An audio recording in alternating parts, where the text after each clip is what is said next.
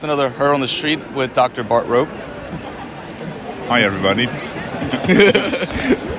You would like me to introduce myself? Or? Yeah, if you don't mind. I'm a professor of medicine, and I want to cure type 1 diabetes. And I've been trying that for too long, so now it's time that we really do it. I agree. So what are your thoughts overall of the conference? Well, first of all, it's great to see each other again, and it's interesting that since we had a couple of virtual meetings, right, that you see all these new faces and as if there is a complete new generation of enthusiastic, talented people. Right. And you also hear it a little bit from the type of presentations, out-of-the-box thoughts, and so I'm really enjoying that part. Of course, you have all the old silverbacks like myself that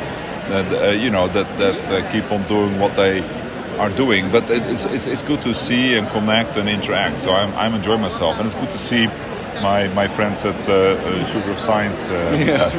It's great to see you too, and it's great being here as well. Like, I really enjoyed seeing everybody that we've been talking to over Zoom for years now, and like seeing everybody in person. Absolutely, yeah. Have there been any talks or posters that have really stood out to you?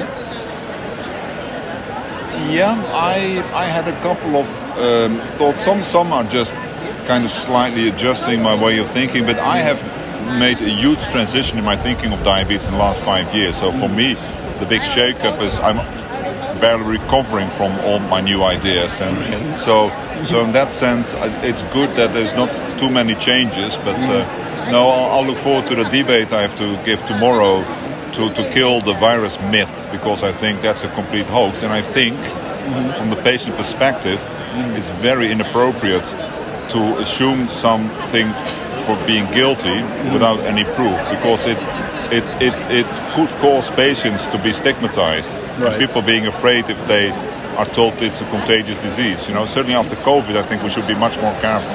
Right. So that will be my mission tomorrow. That's a really good point. That's one reason I'm looking forward to your debate, actually. Yeah. No, it is. I think that it's a disgrace what has happened, and I'll explain tomorrow why that is. I'm really so stay tuned, folks. Yeah. In your opinion, what would be, or what do you think would cure type 1 diabetes? So that is the big change in my view.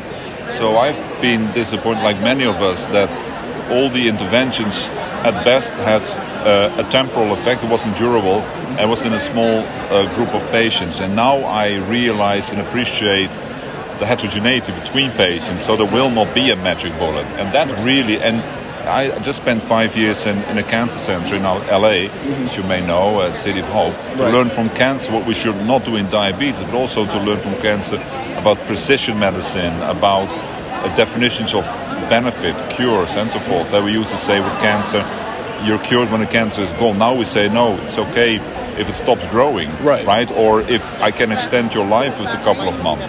If we get,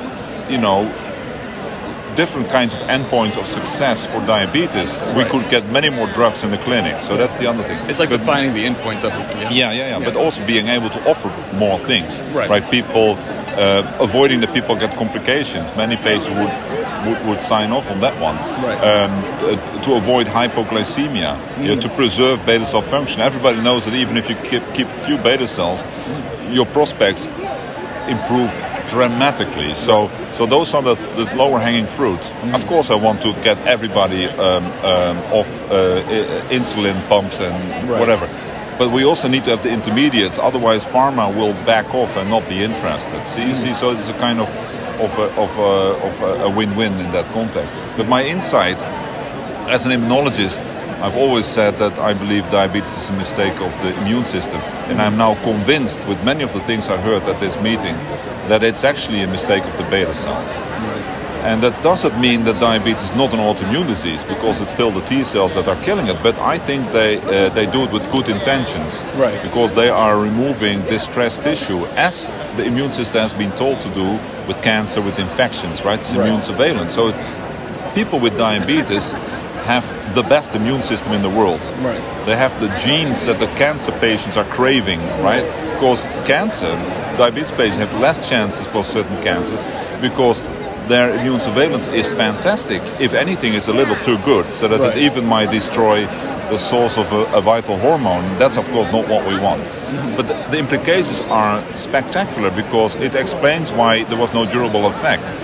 If your insulin producing cells, the islets of Langerhans, if they keep provoking the immune system, you can try to get it in check, but it's never going to be durable. Right. Whereas if you're going to combine it with beta cell therapy, as I say, make beta cells happy again, I honestly believe that the immune system is not interested in happy tissue.